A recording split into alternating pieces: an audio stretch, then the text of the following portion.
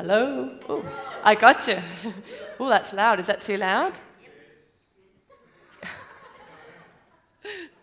Is is that better? I'll try not to shout. All right. All right. So good morning, everybody. I have been really greatly challenged the last few weeks. I'm part of a morning Bible study where a lady just puts out, we go through the books of the Bible and we just take a scripture each day and, we can comment or, we just share thoughts and ideas about that scripture. And probably about a month ago now, this lady put out a scripture and the word contentment was in there. And this word it wouldn't leave me. And I just kept getting these nudges and niggles.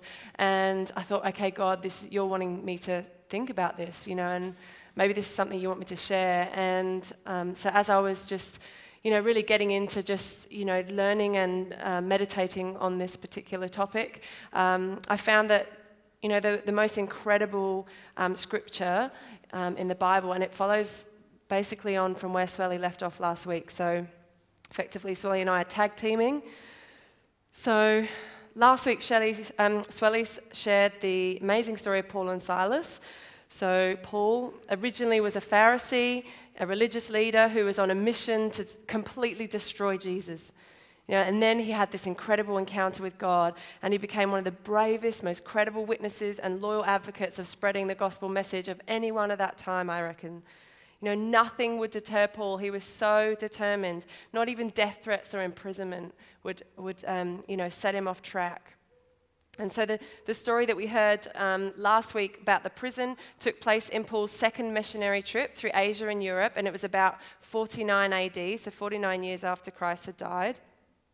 And God had given Paul, he was in Asia at the time, and he gave him a vision of a man begging him to go and spread the gospel in Macedonia. So Paul just basically got on the next ship, got out of where he was, and he traveled to the city of Philippi, which is in Macedonia. Now, at the time, this country was, a very influential and important city in the province of Rome, and today it's part of modern-day Greece. So just a quick recap on the story that Swelly told. So Paul had come to this city and he was getting rather upset and annoyed with a lady that was constantly in his ear, and she had a demon spirit. And Paul drove out this demon, which greatly upset the people that she was working for because she was a fortune teller. And she was making a lot of money for them. So without trial, Paul and Silas, they were beaten, they were flogged, and they were thrown into prison. Now, at this point, all could have seemed very hopeless, yet the most amazing miracle happened. Paul and Silas were singing songs of praise to God, and suddenly a violent earthquake shook that place, and their chains broke free. And not just their chains, but all the chains of all the other prisoners that were there. Just about as the jailer was about to kill himself, because at the time he would have known that he would have been in a lot of trouble for prisoners escaping. And just as he was about to end his life, Paul shouted out, "It's okay, we're all here." And that day, the jailer and his family were all saved. It's an amazing story, and Swelly unpacked it last week really beautifully. So if you haven't heard it, go online and have a listen. Days prior to that, Paul had converted Lydia, who was a lovely lady also in that town. She was a rich lady, and we know that because she was wearing purple robes. And she became a great friend of Paul's. She was actually his first convert through this mission in Europe. So Paul was developing some really beautiful relationships with the people in Philippi. He planted the church there. He basically discipled them, and while he was continuing to draw people in and spread the message of the gospel. He was he loved them, he was dedicated to them. And so when he actually left that place, they continued to support him on his journey, and they wrote letters of encouragement. They provided for him financially, which was significant, because it sustained him physically, but I think more importantly, because Paul knew that he didn't need their sustenance. He knew who his source of provision came from. But I think mentally and emotionally, it was a really significant thing. So today we're going to examine some of the scripture that follows on maybe about 10 years after this event. Paul writes to these beautiful friends in Philippi that he developed these relationships with. And it was written at a time of really great suffering. Because throughout Paul's journeys, he had been whipped, he had been flogged, he had been beaten, he had been stoned and nearly left for dead. He had been left with no food and water for a matter of days. He'd been in prison multiple other times. So he had been through the most unbelievable of circumstances. And it was at this time his friends in Philippi were really worried about him, worried about how he was going to cope. So Paul writes a letter to encourage them. And in this letter, it just absolutely blows my mind. So it's in Philippians 4:10-13.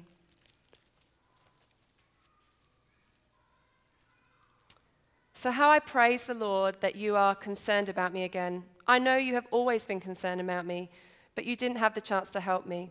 Not that I was ever in need, for I have learned how to be content with whatever I have. I know how to live on almost nothing or with everything. I have learned the secret of living in every situation, whether it is with a full stomach or empty, whether plenty or little, for I can do everything through Christ who gives me strength.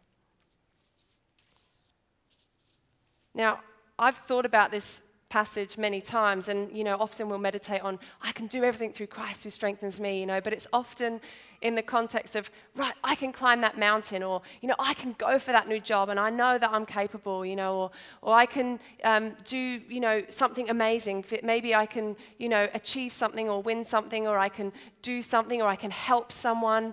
It's often on the back of those things, but Paul wrote this on the back of being imprisoned, being starving, being empty, being lonely, being persecuted, to the nth degree. So I think to myself, how was he contented through all those circumstances? And I think, we live in a very discontented world, and I think we have a lot that we can learn from this passage and the context and the background of why this was. Why was it Paul was so able to be so contented in such circumstances? He was sufficient, he had peace, and he was able to be content regardless of his circumstances. And he pressed on in his purpose despite whatever that may look like coming next. Now, contentment is not something we're born with. We're actually born most of the time screaming our lungs out. So Paul had to learn the art of being contented. It's not a feeling. It's like forgiveness. Forgiveness is not a feeling, it's a choice. In the same way, contentment is a choice. And so we're going to unpack how he learned to do this. Do there's discontentment that lays in the heart of every human being. It's like this vacuum that's sucked empty by all the worldly things that don't satisfy us. As a society and culture, we're always wanting for more. No matter what we acquire, it never seems to be enough. So for some people, discontentment stems from wanting riches, but sadly, we learn that they don't satisfy us. For some, it comes from broken relationships, a need for people approval, a need to be loved by other broken and discontented people. For some, discontentment comes from the highs and lows of life. A few examples of those sorts of highs and lows are people who experiment in drugs, alcohol, sex, maybe extreme sports, gambling, fame, wins, awards, achievements. If you're so highly driven that you want success, it's wonderful when you get it, but what happens when you don't? They're all short-term pleasures that give a dopamine thrill at the time, but they depend on the continual consumption of getting those things to be happy if there's nothing deeper within you. And I believe that's why we hear of so many famous people that end their life. It's so tragic to hear of talented, beautiful, amazing people that take their life. I wonder if they reach those lows and are just empty and void. I think at a broad level, there's also a core difference between men and women in seeking contentment from the world. Men look for things that boost their ego. Women look for security and safety. But with all these issues, suicidal thoughts or actions is the long-term solution or consequence for feelings of really deep discontentment. And suicide is on the rise. Recently, Swelly mentioned that, last week that we had the Aqua Surf hosted an awareness night aimed at just supporting the surf community. And Swelly and Dewey were so grieved to hear of these men just so lost in their pursuit of contentment.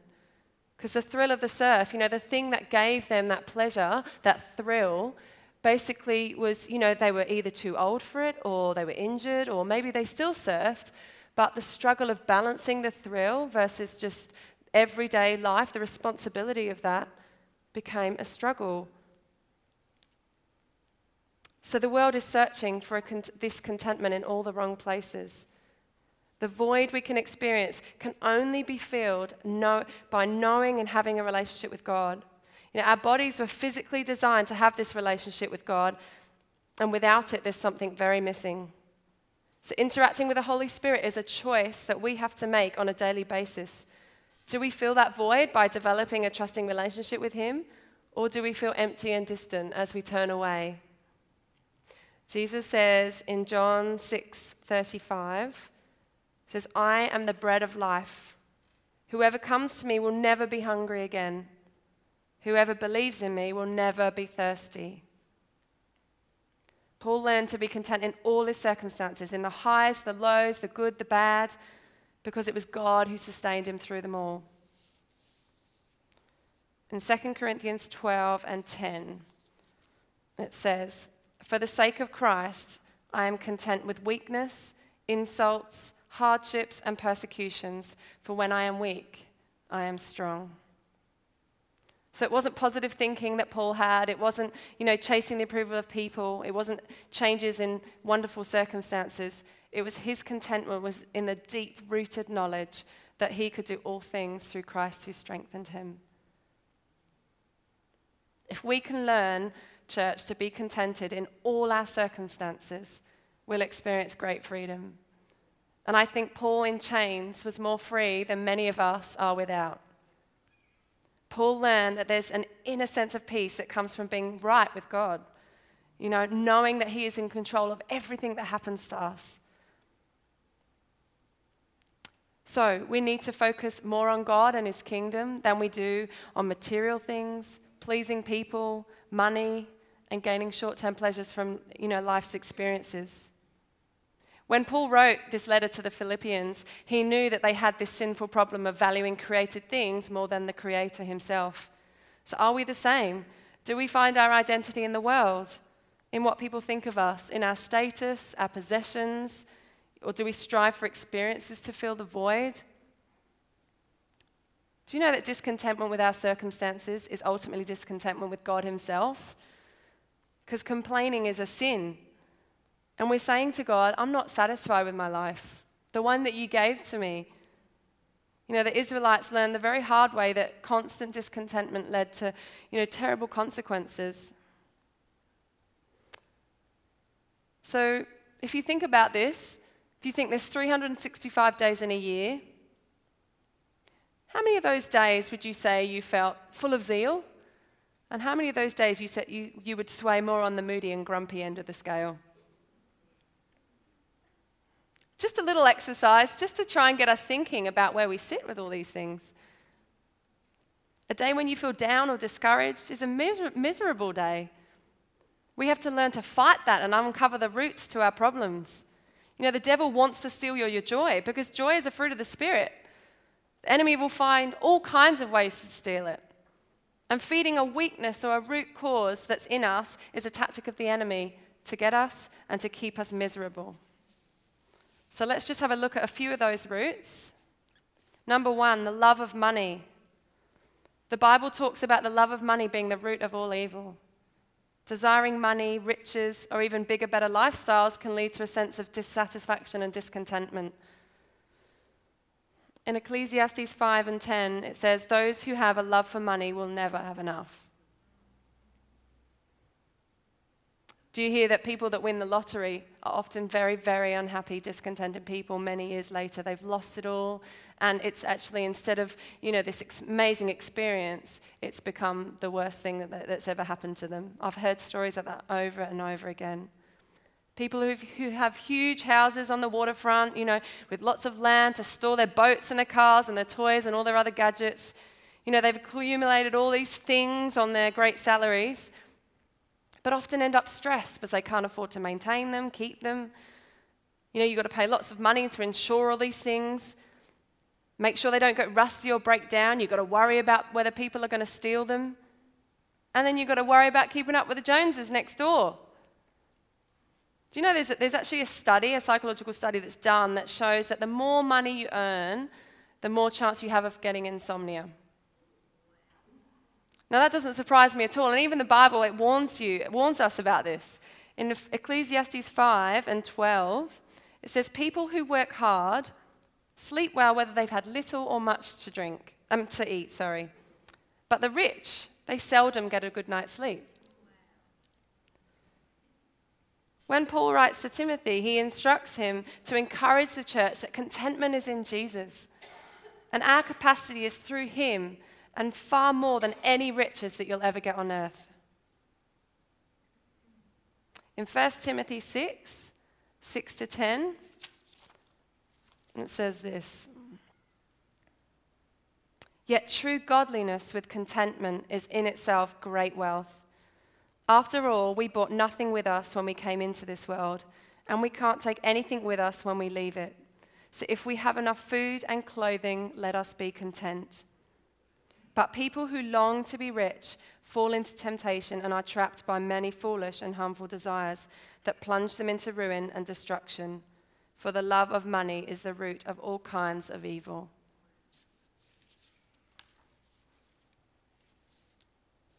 So contentment. I believe if we understand this passage, we will know that it doesn't come from adding to what you have, but maybe just from subtracting what you desire. Doing this, it enables you to just be content with what God's given you. How much has he given us? So much. Contentment in God doesn't mean that you don't ever want for anything. That's okay. Like, we can want for things, and God wants to bless us with lovely things in our lives. And he also wants to give us amazing opportunities to strive. The problem is you can't lust after it. If you can't be happy without it, you're not ready for it. Contentment is just being happy in the waiting, knowing that he's working in your life, trusting that he's going to do something amazing in you. Number 2, unresolved sin. And of course, these things I'm talking about here, they're just examples. There'll be many more. I've just picked out a few things. So unresolved sin. Sometimes I believe that the way we feel today is the result of what we did yesterday. If we had lunch with a friend and gossiped, or we were bitter towards someone, or we withheld generosity because of greed, I believe the following day there's some discontentment that's brewed in us if we've not repented of that sin. I believe our actions and our deeds have an effect on our mood, because God doesn't want us to act that way. He wants his peace to be in us. So maybe our grumpy or discontented mood is a niggling in our soul that God is using to clean out our hearts. If you eat something that's bad for you, your tummy just goes, ugh. And I believe if you do something wrong, your spirit just goes, ugh. And we feel discontented.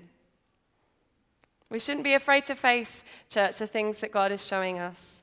I believe God will deepen our faith and teach us some lessons about our need for him. Number 3, discontentment in relationships. Contentment helps us to love others for who they are. It's impossible to truly love others until we accept his love for us. So if you're discontent in your relationships, maybe it will be good to be contented in who you are first. Now, I know that there is some very impossible people out there, frustrating and just really quite annoying. And Christians are probably up there with the best of them. But at the end of the day, people should not be the cause of your discontentment in life. If you are, you have some self-stuff to figure out first with God. People are so broken, and out of their own bitterness, don't let the devil play them to crush who you are. When Meg has an argument with her siblings and they upset her or wind her up, I say to her, if you're sad, they've won. Sometimes she comes up to me and she whispers in my ear and she says, Mummy, I've won. Yeah. So if we know who we are and we understand the things we've discussed, let's just finish with a few practical examples of how we can maintain contentment and stay right with God. Number one, let's be grateful. Gratitude is the attitude that our heart needs to be in. Praise caused a mighty miracle for Paul, and it can for you too. Number two, take care of your attitude when you have when and then thinking. When I finish my exams, then I'll be happy. Oh, not quite there yet, God. Maybe when I get a boyfriend, I'll be happy. They're kind of annoying me some days. Maybe when we get married, I'll just feel more settled. Maybe when I have kids, I'll be happy. Well, they drive me crazy. Maybe when I go on a great holiday. Maybe. When I get this, then I'll be happy. Let's break that habit. Let's break the habit of satisfying discontentment with acquiring stuff. Like, yeah, that car's not really that cool. Maybe I'll buy another one. I don't really like my clothes anymore. I think I'll buy some more. Number 4, don't compare yourself to others and don't covet what others have.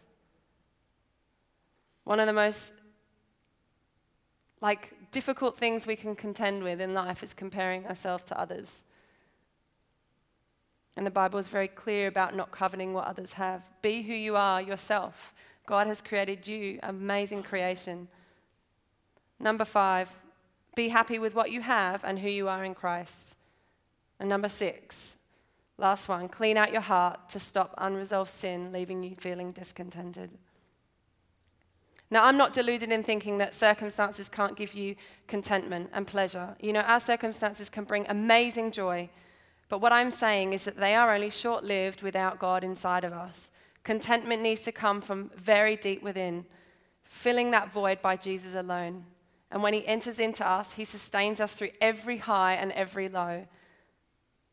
It doesn't mean that we'll always be strong. We may be in our own chains, we may be in distress or despair, but when we choose Christ in those circumstances, when we depend on him, that's when our weakness becomes strength. We gain his perfect strength. In 2 Corinthians 5:17, it says, when God enters into us, he regenerates us into a new creation in Christ. So guys, I just want to challenge you this morning to just have a think about, some of these things. Are there aspects of it that affect you in your life? I think that as Christians, if we can't show the joy of the Lord, the joy of our salvation, how will the world see him? Yeah? So let's not be grumpy Christians. Let's not be people walking around not sure of who we are. Let's be people that know who we are, that have a deep sense of contentment and joy in our hearts, that we can then be free to go and spread that with others. So let me pray for you this morning. Lord, I pray that this message will just sink deep inside of us this morning. I pray that it will fill us with a sense of your peace, so that we may be full and content no matter what our circumstances, whether we are full or empty, whether we are weak or strong. May your power and your strength work mightily in us, Lord, to endure through everything that we go through. Father, you are the Lord of our life, and we acknowledge that without you we are weak. Lord, we are sorry for striving for riches, for the approval of man. We see now that eyes open wide, that you alone are the source of a deep contentment in us, a deep peace that surpasses all understanding. We thank you, Lord, that no matter what our circumstances, you will sustain us until the day we come home to you in heaven. We thank you for our salvation. We thank you for the hope of heaven. And Lord, we thank you for the amazing security we have. Let us be people, Lord, that just share your joy, share your peace with this world that is so discontented, so broken, Lord. Let us be people that bring just such a sense of, vitality, joy, all the fruit of the Spirit, Lord. Let us be people who just abundantly share with generosity. We pray these things in Jesus' name. Amen.